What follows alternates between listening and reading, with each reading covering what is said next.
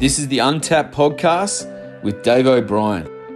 Have you found yourself trying many different concepts and ideologies to try and get the most out of your body?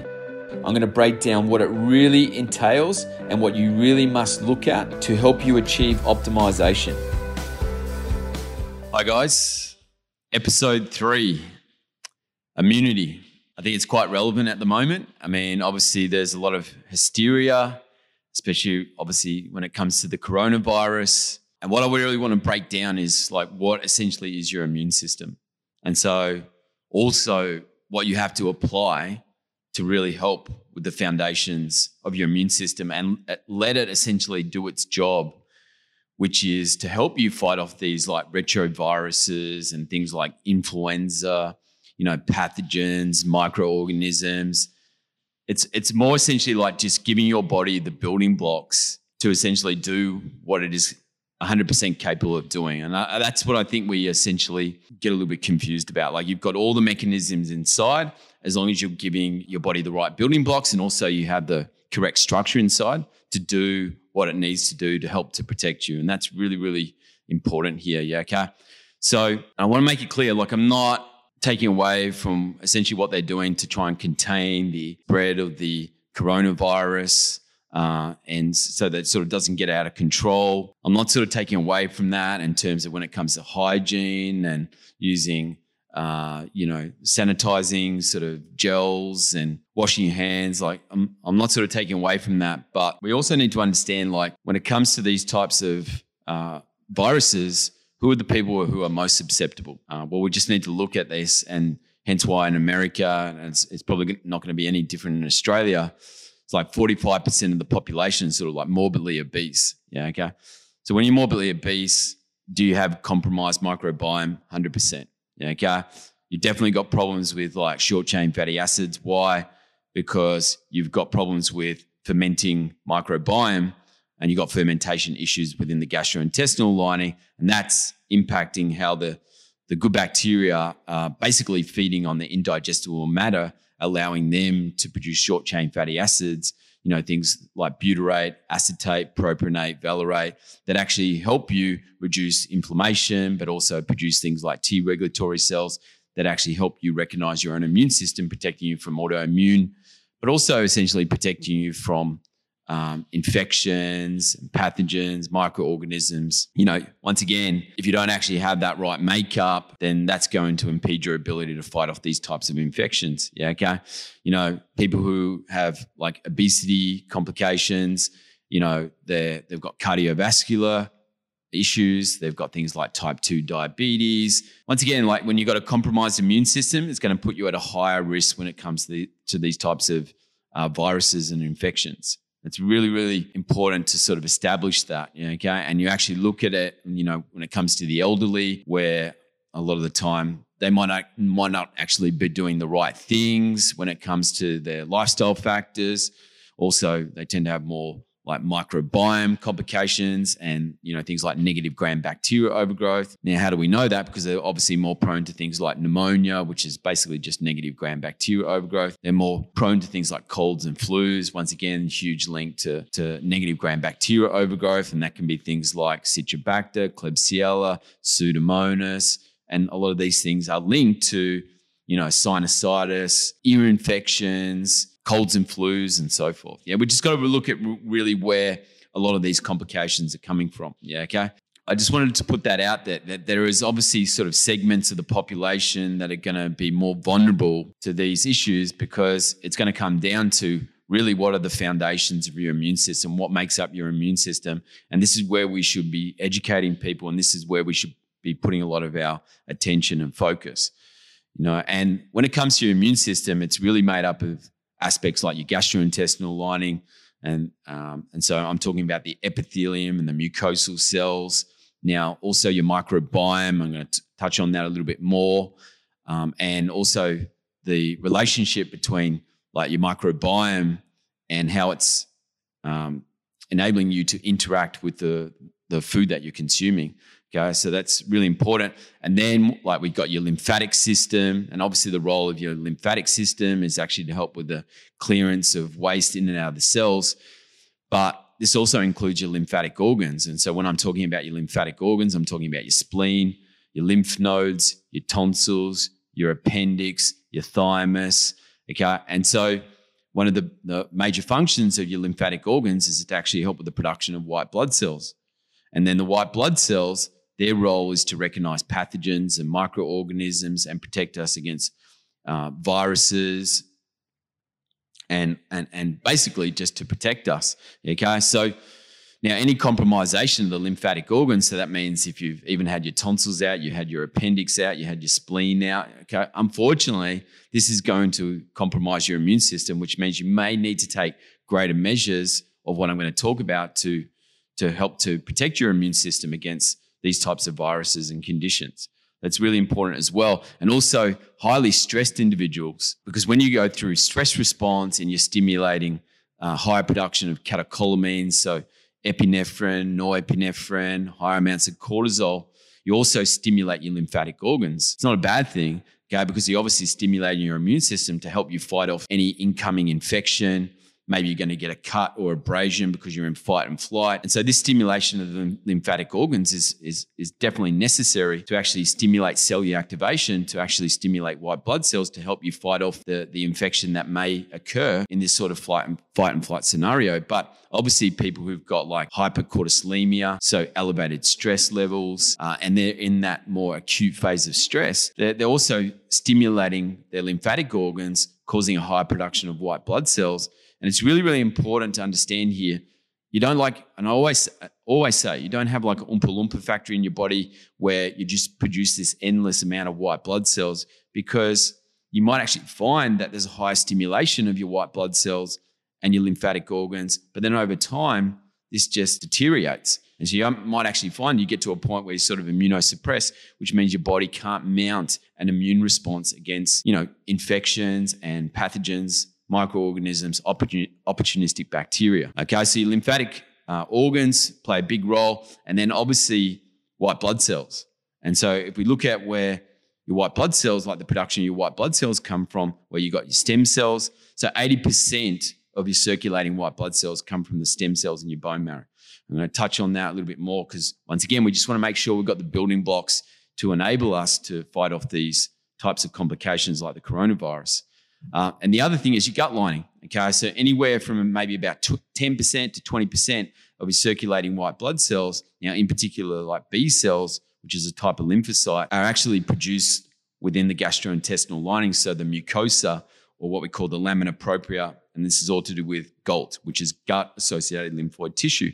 Now also particular pro-inflammatory white blood cells that help you deal with like multicellular parasites, IgE complications, so that's things like allergies, so respiratory problems like asthma, food sensitivities, food intolerances, hay fever.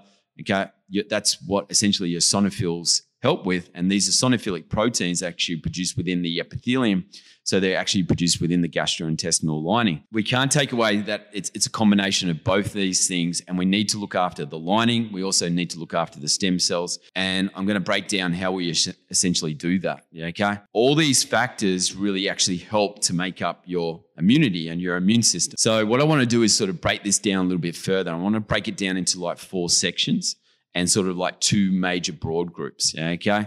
So the first one I want to focus on is what we call the innate immune system. Okay, and so innate immune system is really like initial responders.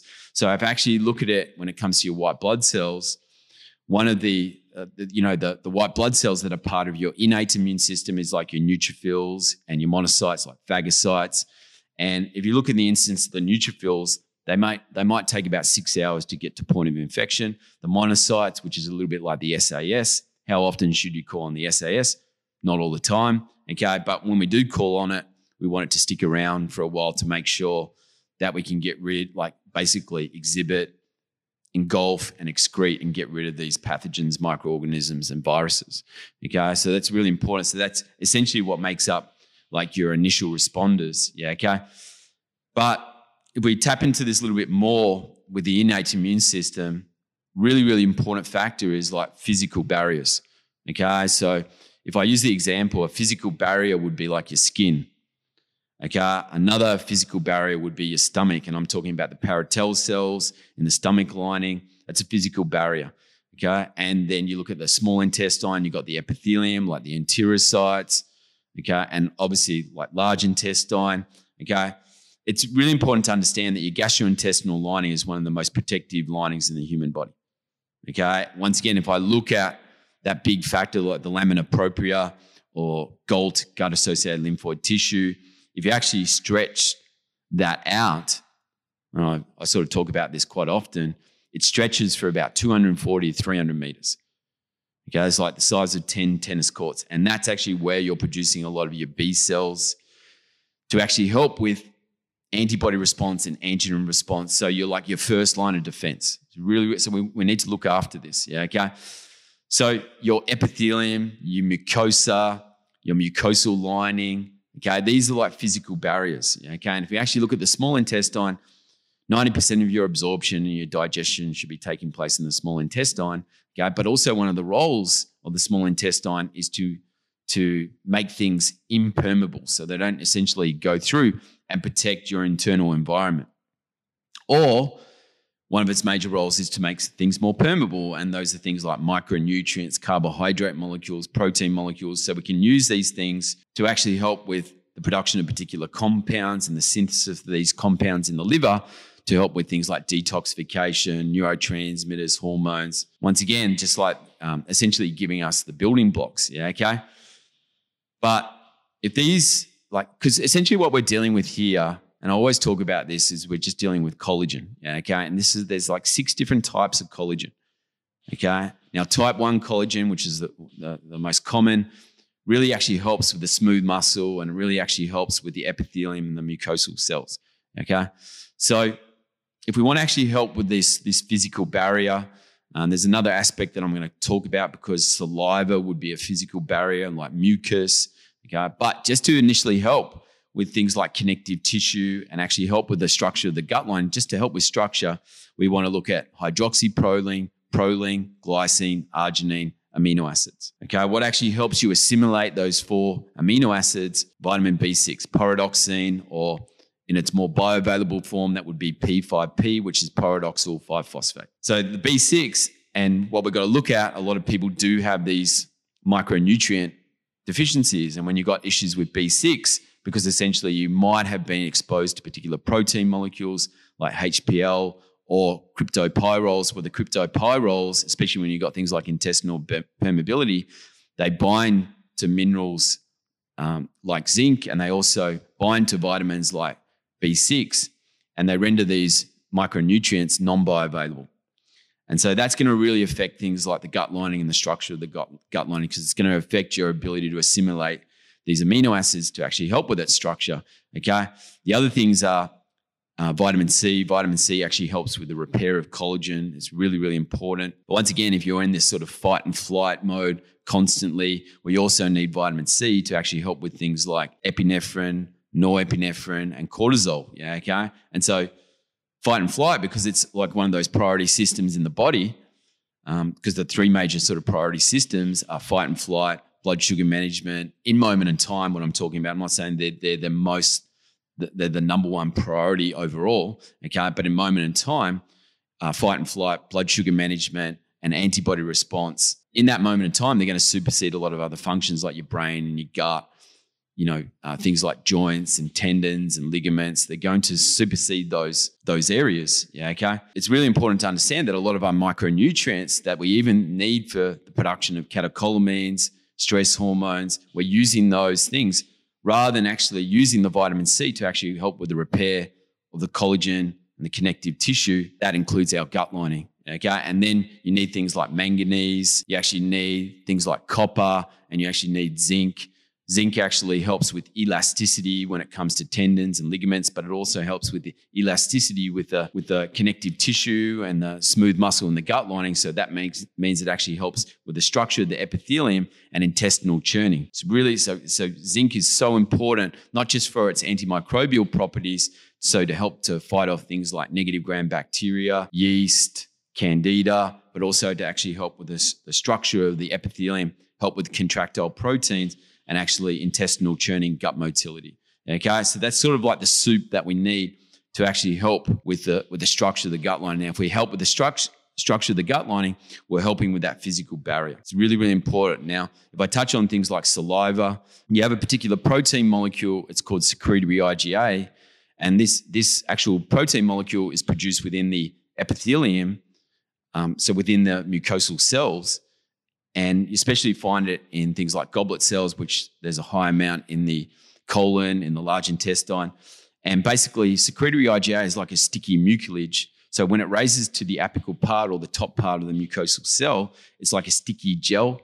And that's why you essentially have the highest amount of mucus in the gut lining. You also have saliva, you also have tears, and that also contains secretory IgA, which is essentially, it's like a trigger mechanism. It's the most abundant immunoglobulin in the body. One of its major roles is to be protective. So we need to look at it if we've had high amounts of antibody response and immune response.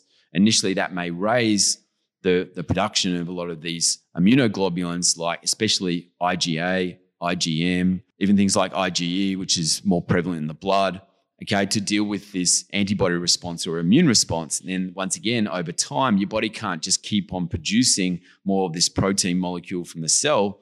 So what you might actually find that you have lower levels of secretory IgA. Now, if you have lower levels of secretory IgA, is this going to compromise your immune system? Yes, because you don't actually really have the ability to deal with these types of retroviruses and pathogens and opportunistic bacteria, which means you're just more prone to it. Your immune system is just left exposed. And you can actually see that in like particular blood markers, especially when people have like elevations in globulin, which is a particular protein molecule, or even low levels of globulin, and complications with the MEBs, which is the combined total of the monocytes, the eosinophils and the basophils. This can be on the higher side or even on the lower side. But there can be indications within your blood markers where this is a problem, and that is definitely compromising your immune system. Okay, because this is such a protective protein and so important to protect you against these opportunistic bacteria and so forth that I was talking about. So once again, we want to make sure that we're just helping with this physical barrier, okay, and to actually help with things like secretory IgA and to help with your immunoglobulins, things like glutamine. The problem is I won't necessarily be using high dosage glutamine with everyone, even though that's a great way of boosting up secretory IgA, because some people can struggle with the conversion. And if they actually end up converting more of the glutamine, because it goes glutamic acid and then things like glutamate, well, that can cause more excitatory behavior in the brain, or they end up converting more of it to GABA, so then they're just like flatline, they've got no energy. So it really depends on the conversion. So just going high dosage glutamine, whilst it might be really good for particular types of people, for certain other people, it could actually cause them to be either really too much hyperarousal, really agitated in the brain, or just really flat and lethargic, okay? But something like goat's colostrum, and the good thing about goat's colostrum, it's really high in immunoglobulins. It's got like proline peptides, and these essentially are giving us the building blocks for the immune system, that initial like antibody response. But the proline peptides really help with the epithelium and the gastrointestinal lining. So there's ways that we can, and actually things like slow cooked meats, bone broths, bone marrow, once again, they've got a lot of the building blocks that we actually need to help with secretory IgA. Other things that potentially would help with secretory IgA are things like inulin, but once again, that could, for some person that has negative gram-bacteria overgrowth, that could be really problematic. Now, I'm not saying it's bad. For the right person, it's really good, but we want to go for things that are safeguard in this instance. And that's why I'd be really big on something like goat's colostrum. It doesn't mean you're taking it long term, but just to essentially help with the gut lining, help with secretory IgA, and just boost up your immune system. Okay, so these are things that we can actually really use to help to increase that physical barrier and that first line of defense. Okay, the other aspect that I want to talk about when it comes to your innate immune system is, if we want to say that it's like bloodborne, or to actually help with the white blood cells. Yeah, okay. And once again, I just want to look at how the white blood cells, where they're produced. Okay. And so they're the areas that we really got to focus on here. And how do we give the body the building blocks that it needs to preserve your white blood cells? There's one factor that I want to talk about here, like vitamin D. Okay. Because a lot of sort of people would say that vitamin D sort of really acts more like a hormone, and it's just involved in so many different functions. actually helps with phase 1 liver detoxification. Yes, there's the superficial things like helping with strength and bone density, but we also probably avoid the fact that it's just so imperative for the immune system. Okay. And so one of the best ways to get more vitamin D is just to get more sunlight and get like a pinkish tinge to the skin. And when you get that pinkish tinge, without me going too much into the vitamin D scenario, but you want to convert vitamin D because a lot of the time when we're looking at vitamin D in the blood markers, it's just telling me the vitamin D that's in your bloodstream. It's not actually telling me when it's been converted into its more active form. And when it gets converted into its more active form, this actually takes place in the kidneys. It's like calcitrol, this particular hormone actually helps with that conversion. That's why looking after what's going on to your gut to kidney axis is so important. So even using things like electrolytes, good quality filtered water, mineralized water is really important in this instance to actually help with that. Okay, but it basically in the kidneys, it's going to get converted into its more active form, which is 1,25-OHD. Okay, that's its more active form. You've got to bear in mind when we're looking at blood markers, we're not actually seeing all the time how much vitamin D we've got in its active form. Now, when it's actually in its active form, that actually helps you produce antimicrobial peptides that actually help you fight off bacteria. Okay, and so you could actually look at vitamin D and say that it actually helps to alleviate a lot of stress on the white blood cells. It's really important, okay? And if you get out in the sun, a little bit of pinkish tinge to the skin, okay, and maybe a synthetic source of vitamin D is necessary in the periods that you're not going to do that. I prefer mega dosaging, like doing it on a Tuesday and a Thursday, maybe 4 to 6 weeks for a period of the year. Obviously, it most likely would be in winter where you're not really getting that sun exposure. But the good thing about like getting more vitamin D is that you also help with other compounds as well. You help with substance P, which actually helps with circulation and blood flow. You actually help with beta endorphins, so that actually helps with serotonin. Hence why a lot of people wonder why they get in the sun, they feel happy. Okay, so like this is really, really important, but also a really interesting fact when you get in the sun, you actually stimulate stress hormones. Now, once again, people are going to go, oh, that's bad. I go, no, it's good, okay? Because if I'm stimulating stress hormones, I'm also stimulating my lymphatic organs, okay? And when I'm helping with the lymphatic organs, you're actually helping you're allowing your immune system to essentially, you're stimulating it and you're allowing it to do its job, yeah, okay? And so the particular stress hormone that you produce from the anterior pituitary gland when you actually get into the sun is ACTH, which is adrenocorticotropic hormone. That actually helps with the release of a protein molecule called interleukin-4 that's actually anti-inflammatory. Okay, so yes, we can sit here and just talk about the sun with the vitamin D, but you're also getting all these other benefits from just getting out in the sun. That's why it's just such an amazing, simple thing that you can do to boost up immunity. So we want to look after our vitamin D. Yeah, okay, so in some instances, you might have to use a synthetic source to actually do that to boost it up. Yeah, okay. Now, if I just look at your white blood cells, okay, well, let's look at two factors that we've got to take into consideration. 80% of your circulating white blood cells is going to come from the stem cells in your bone marrow. So what do we need to do to give the body the building blocks that it actually needs for that? Yeah, okay. So that's definitely like one factor. And the other thing is like if 20% or anywhere from 10 to 20% of your circulating white blood cells is actually coming from the gastrointestinal lining, well, once again, we need to look after that physical barrier. And that just comes down to a lot of things that I've already mentioned. Yeah, okay. But let's look at the white blood cells. So we look at the stem cells, and I want to focus a little bit more on the production of lymphocytes, which actually is sort of like your secondary line of defense and gets broken down into all these different subgroups. I'm not going to go too far down that rabbit hole. Okay. But you basically got your stem cells. And then when we're helping with the maturing of lymphocytes, you got lymphoid stem cells. You got a process called lymphoblasts, which is all to do with this maturing of the lymphocytes. Then you got the lymphocytes, and they get broken down into all these other subcategories like your B cells, your T cells, natural killer cells. And then these get further broken down, but I'm not going to go too far down that rabbit hole. But I just want to look at like what building blocks do we really need to help with things like your stem cells? Well, vitamin A is one of the key fat-soluble micronutrients that we actually need. Now, a lot of people are going to go, well, essentially I can get my beta-carotene, and then that is actually going to get converted to vitamin A, and that's actually going to help with my stem cells and actually help with white blood cells, help with red blood cells as well. I'm not disputing that, but we also got to remember, and I have talked about this, is that 45% of the population carry a genotype where they don't actually make the conversion of beta carotene into vitamin A.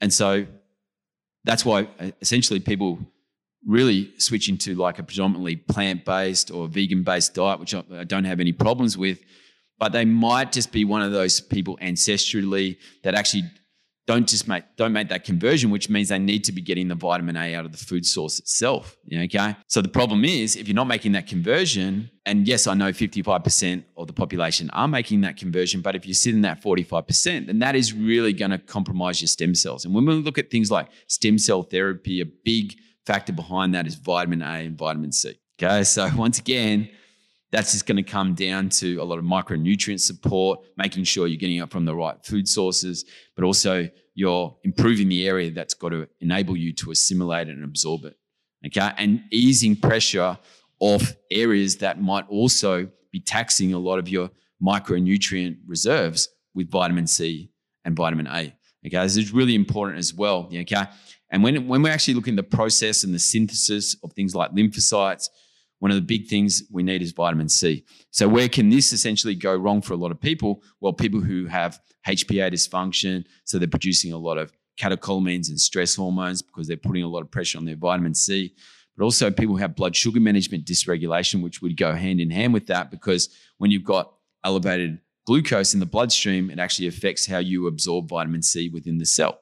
It definitely can be a problem, okay? Now, people who also have gut dysbiosis, because they're constantly essentially trying to repair connective tissue and collagen, that can also put a lot of pressure on your vitamin C as well. To really help with the lymphocytes, to really help with the lymphoid stem cells and the stem cells, vitamin A, vitamin C. If I had to look at good sources of vitamin C when it comes to food, things like guava, like taro root, okay? Because a lot of people just go on the premises of things like oranges, and I'm not disputing. Yes, it definitely has vitamin C, but some of the best sources from vegetable realms is like bell peppers, like capsicum, guava. Like they actually used to crush it up into like a paste to actually help fight colds and flus because the vitamin C concentration is so high. That's why I'm so big on it. Okay. And then taro root, things like potatoes, they're also high in vitamin C as well. Okay. Now also, if we need a little bit more support, which we might do in this instance because obviously soil quality has diminished and that's really affecting the micronutrients that we get out of food, then we might need to get it from like a natural source, like a natural powder, like a Kakadu plum, or like a liposomal vitamin C. Now, I tend to find people who've got catecholamine issues, adrenaline resistance, cortisol resistance, they might do better because their energy is quite flatline. They might do better on a vitamin C that essentially is not really getting processed by the digestive system, and essentially it's just going to get uptake in the cell a lot more efficiently.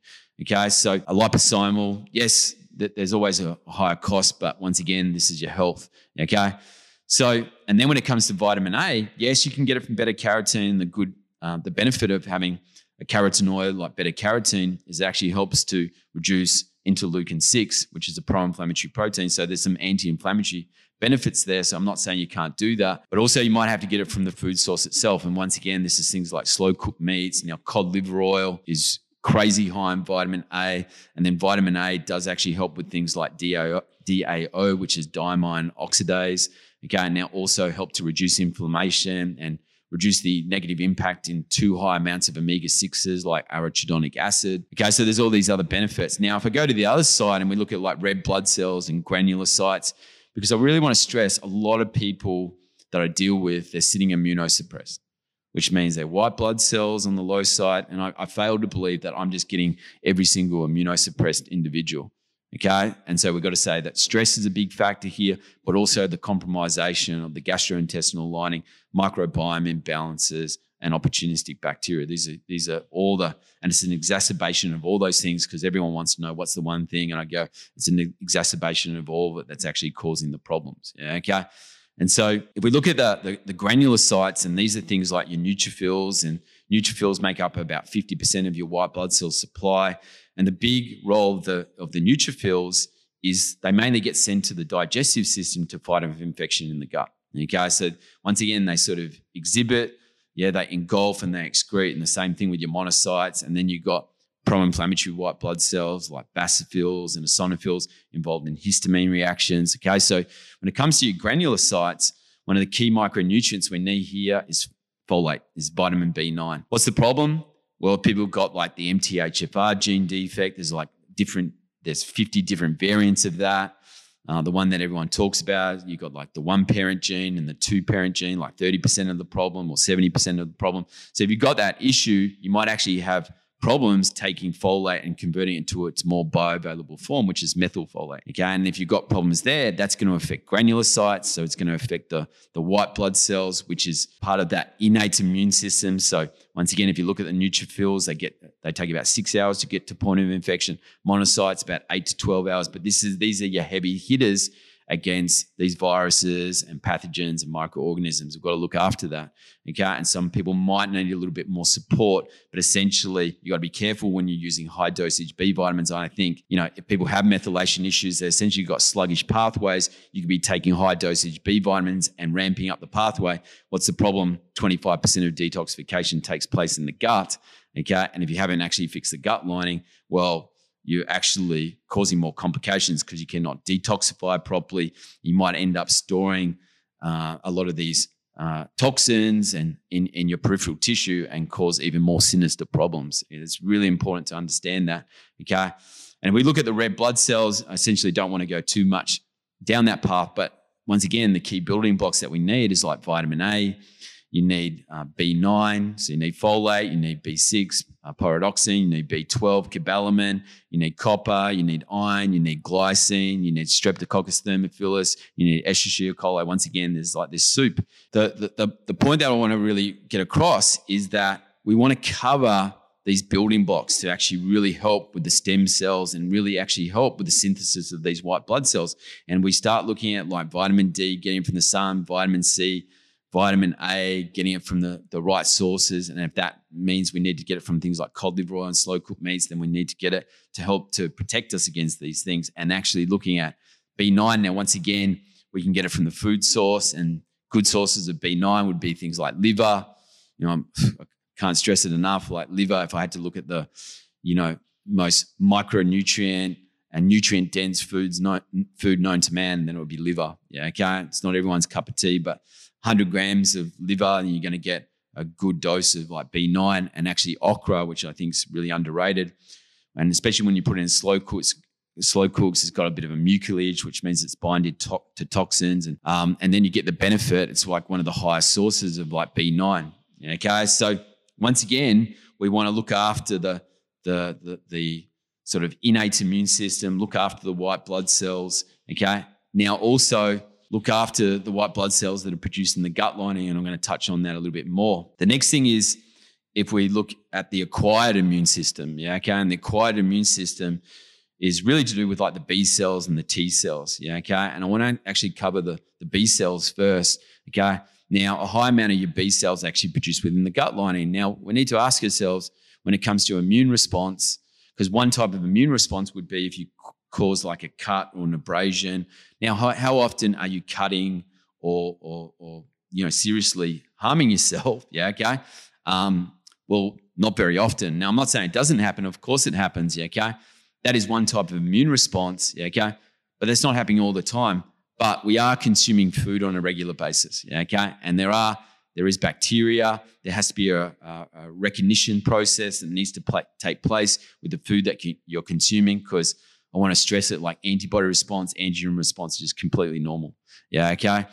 And so when we're consuming food, a lot of that antibody response is actually taking place within the gut lining. And if that's compromised, then all of a sudden, this is just like a full cascade effect in the body. Okay? So when it comes to the B cells, we want to look at that mucosa or that loose connective tissue underneath the lamina propria. Okay, now what helps with that loose connective tissue? Once again, it's these amino acids. So it's the hydroxyproline, proline, glycine, arginine, B6, manganese, zinc, vitamin C, copper. Once again, that soup that I was talking about. Okay. Now, other things that also help that loose connective tissue can be a certain type of fiber. It's beta-glucans. Now, beta-glucans we get from medicinal mushrooms. Okay. Now, medicinal mushrooms, so things like reishi, maitake, shiitake. I'm just going to talk about shiitake in this instance. Apart from helping with the beta glucans, which actually helps with this loose connective tissue in the lamina propria and helps with GALT, which is gut-associated lymphoid tissue, which actually helps with B cells. So essentially how it works, if we had some sort of antigen, so some sort of foreign microorganism at the lumen, so the surface of the gut lining, there needs to be like an identification process taking place, And B cells will actually stimulate M cells, and you have what we call like a trigger mechanism, like an immunoglobulin response, and the first line of defense there is IgM, And so what actually happens is these antigens, there's like a recognition where it basically says, what is this? And it could be a carbohydrate molecule, a protein molecule. Essentially, the body goes, we need to use this, or we don't know what this is, and we need to deal with this bacteria or this foreign or this retrovirus or whatever that might be. This is an antibody response, an immune response. It's completely normal. But if the gastrointestinal lining is compromised, then this antibody response or this immune response will happen on a more regular basis, which means you're putting a lot of pressure on your body's ability to have cellular activation and produce white blood cells. And guess what? You're going to start to put a lot of pressure on these micronutrients. So things like B9, zinc, vitamin A, you're just putting more pressure. You just cannot just endlessly produce an infinite amount of these things.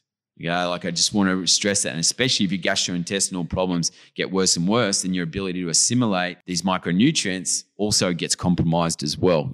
So with shiitake mushrooms, they've done a lot of testing, a lot of research on shiitake mushrooms. They actually noticed that increasing sort of subgroups of your T cells, because essentially like your T cells, the major role is to recognize cells that have turned viral or cancerous. It's really, really important. And then you've got these subgroups of your T cells, and that sort of gets broken down into subgroups like CD4, CD8, which is what they check for people who've got HIV. And obviously they've got a compromised immune system. Even notice like people who are highly stressed that they can have a lowering in the CD4 and the CD8 count. And then this basically gets broken down into other subcategories, which is like TH1 and TH2, which essentially I don't want to go like too far down that rabbit hole, but they actually noticed that a particular property called LEM in the shiitake mushroom that can actually help to boost up CD4 count. So it actually boost up those subgroups of your immune system. So to actually help with things like T cells and actually help with lymphocytes. It's really, really important, because once again, this is actually going to help, because what we're finding is a lot of when people's innate immune system is down, also their secondary line of defense is down as well. And then you're just more susceptible to these viruses and opportunistic bacteria. And then that actually leads to more sinister things like autoimmune and cancer and so forth.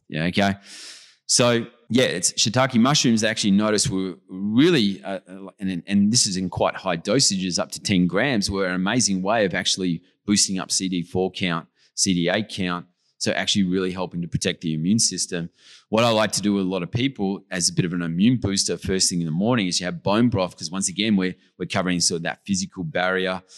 So the gut lining, so helping with that. So helping with that innate immune system, a little bit of Celtic sea salt, help with a little bit of like vasodilation, help with electrolyte balance, a little bit of black pepper, which has some advantages to actually help with the adrenals. And then putting like a teaspoon, anywhere from 3 to 5 grams of good organic shiitake mushroom powder. And that's just an immune booster. And that's actually going to help to boost up things like your lymphocytes. Also understand a great way of boosting up lymphocytes, because a reason they might be down is because food sensitivities, food intolerances, and that's actually most likely caused by a lack of food rotation. So more diversity, and I'm talking about good. When I talk about diversity, I'm talking about getting it from good micronutrient, macronutrient rich foods. So looking at like medicinal mushrooms like shiitake, maitake, reishi. Now the other thing that actually helps with this lamina propria, or to help with the GALT, the gut-associated lymphoid tissue, is even things like fasting. Now, once again, the type of fasting that we need to apply could be like a 6-1, could be a 5-2. Tend to find if people have got like a compromised immune system, 1 day of fasting would be sufficient, where it's like 2 15-hour fasts.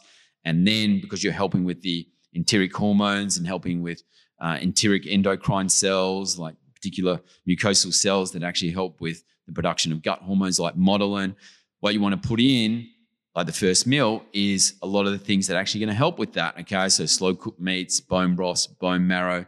Put things like okra, medium chain fatty acids like ghee, because it has butyrate, so it helps with short chain fatty acids, so it helps with gut motility, coconut oil. Okay, so once again, just getting all those building blocks that you actually need to actually help nourish the gut lining. Okay.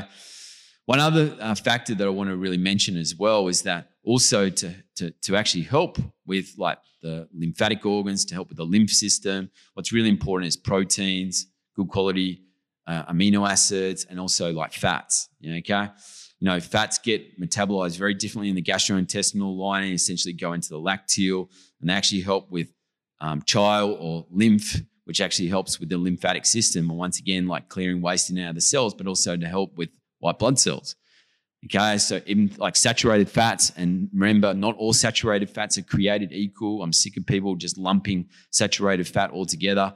But things like myristic acid, lauric acid has huge benefits when it comes to testosterone. But myristic acid actually helps your white blood cells recognize pathogens and microorganisms. So fats are really important. So good quality saturated fats, things like organic butter, good quality animal proteins, okay, and things like coconut oil, okay, because coconut oil gets a bit of a bad rap, but once again, the type of saturated fats that it's got in there is things like caprylic acid, lauric acid, myristic acid, and you actually look at caprylic acid, it actually helps against things like yeast, sort of helps to puncture holes in things like biofilm, so it actually helps. It's got antifungal, antibacterial properties, and the lauric acid helping with testosterone, myristic acid helping with the immune system. So looking at good quality saturated fats will also help with the white blood cells as well. Okay. Now, the other aspect, if I look at the acquired immune system, is your T cells. Okay. And without me going like too much into the weeds when it comes to this, but we will look at one aspect, it's your microbiome balance. Okay. And so we've got to understand that, yes, 85% should be good, 15% is bad, but not everyone has this ratio. And that's going to affect how you deal with indigestible matter. And if you're not dealing with the indigestible matter because you don't have the correct microbiome balance to help with that, that's going to affect your short-chain fatty acid production. And if we're affecting our short-chain fatty acid production, we can affect particular immune cells like T regulatory cells that allow you to recognize your own immune system. Okay, so actually fixing the microbiome balance. Okay. Now, for some people, that might be a longer process. Okay. So what can we do to actually help with aspects like the innate immune system? Well, there's particular microbiome, there's particular probiotics that can be really good at this. So one is bacillus spores. Okay. So if you actually look at bacillus spores, they actually give you the ability to metabolize very small amounts of your own vitamin C. That's really, really important, once again, because it's just so multifaceted in this instance of boosting up the immune system. Yeah. Okay. But things like bacillus coagulans, like they're just so important to actually help with innate immune system. Now, the other benefits, it actually helps with things like epinephrine, norepinephrine, so it helps with catecholamines, so it actually helps give you more motivation, get up and go. Okay, if it's helping with things like norepinephrine, it's helping with focus, concentration. Okay, so this would be, the type of probiotic that I use just to boost up the innate immune system. Yeah, okay, but also fixing up the ratio is actually going to help with the immune system as well. Okay, and things that actually help with the induction of really protective protein molecules. So things like lactobacillus, in particular lactobacillus plantarum, because it helps with the induction of secretory IgA. Okay, but particular strains of lactobacillus really have a lot of like protective properties when it comes to the immune system. And as I said, protecting us against a lot of things like yeast and candida, okay, and viruses. Okay, this is really, really important. Yeah, okay. So the other thing, just to help with the T cells, because when I was talking about this is to do with lymphocytes, well, once again, what helps with the synthesis of lymphocytes helps with the synthesis of white blood cells, vitamin C. Okay, well, you actually look at it when it comes to the coronavirus. I know that they're really starting to explore now intravenous vitamin C. Now, a lot of people are using things like ascorbic acid and so forth. Now, for a lot of people, they just don't uptake that very well, hence why a liposomal, a natural source like Kakadu plum, yes, intravenous, especially with people who are really, really immunocompromised, could be a good thing to do. Okay, so once again, if you look at vitamin C, it's just sort of covering like pretty much all four spectrums. Okay. And the other thing that can really, really help in this instance when we're dealing with, and has had great success when we're talking about like influenza, avian influenza. So in the influenza virus, which was H1N1 influenza virus. And when we look at the avian influenza, which was H5N1, they actually used elderberry. And the whole thing with like elderberry is they're actually not necessarily using crazy high dosages. They're actually only using about 175 milligrams. When you actually look at good quality organic elderberry, most of the time the tablets are in about 1,000 milligrams. Yeah, okay, so they're actually using 175 milligrams 4 times a day, and they're actually noticing that they were stamping out a lot of these influenzas. Yeah, okay, so elderberry is, and it's interesting when you start to look at the micronutrient breakdown of elderberry. It's actually high in irons, high in potassium, okay, things like copper, but really it's got vitamin A, it's got vitamin C, and it's got B6. Now, I've already mentioned how important these micronutrients are for actually boosting up the immune system, and elderberry really covers that. The interesting thing is that elderberry, just like things like black rice and wild rice and blueberries, is really high in anthocyanins. Now, actually, these phytonutrients, which actually help with excessive amounts of uric acid, they help people with gout, okay? They actually help with immunostimulation, which means that they help with immunostimulation. They're helping with the stimulation of your granulocytes and your white blood cells. And once again, there's nothing more powerful to fight off these viruses than your own immune system, yeah, okay? So that's really interesting, and also really high in the flavonoids, and the flavonoids also help fight off these influenza-type viruses and these types of infections, yeah, okay? So it's really fascinating with like the elderberry, and once again, there's so many different like good quality elderberry supplements. And if we start applying things like elderberry, like having quite a high dosage, even exceeding that 1,000 milligrams, things like vitamin C, like a natural source, like a Kakadu plum, liposomal. We start covering aspects like a zinc L-carnosine, just because not only its antimicrobial properties, but it's absorbed a lot better because it's bound to an amino acid, so it allows zinc to stick around a lot longer in the gut. Okay, and also vitamin D, getting into the sun more. If you have to use a synthetic source for a short period of time, that may be necessary. But also covering slow cooked meats, bone broths, maybe including a little bit more B6, or including a P5P or pyridoxal 5-phosphate. Once again, like getting a lot of these like building blocks, okay, also including things like cod liver oil, so you're getting the vitamin A. You're starting to cover all these spectrums of what I'm talking about, like the 4 sort of major categories that help to make up what essentially is your immune system, okay? Another aspect, applying tools that kick your immune system, because once again, a lot of people I'm dealing with, they're immunosuppressed. What's a great way of boosting up things like your neutrophils, your monocytes, your lymphocytes, allowing your immune system to fight off pathogens, microorganisms, is ice therapy, which I've talked about, how to apply that, time frame for beginners, what you want to try and boost up to.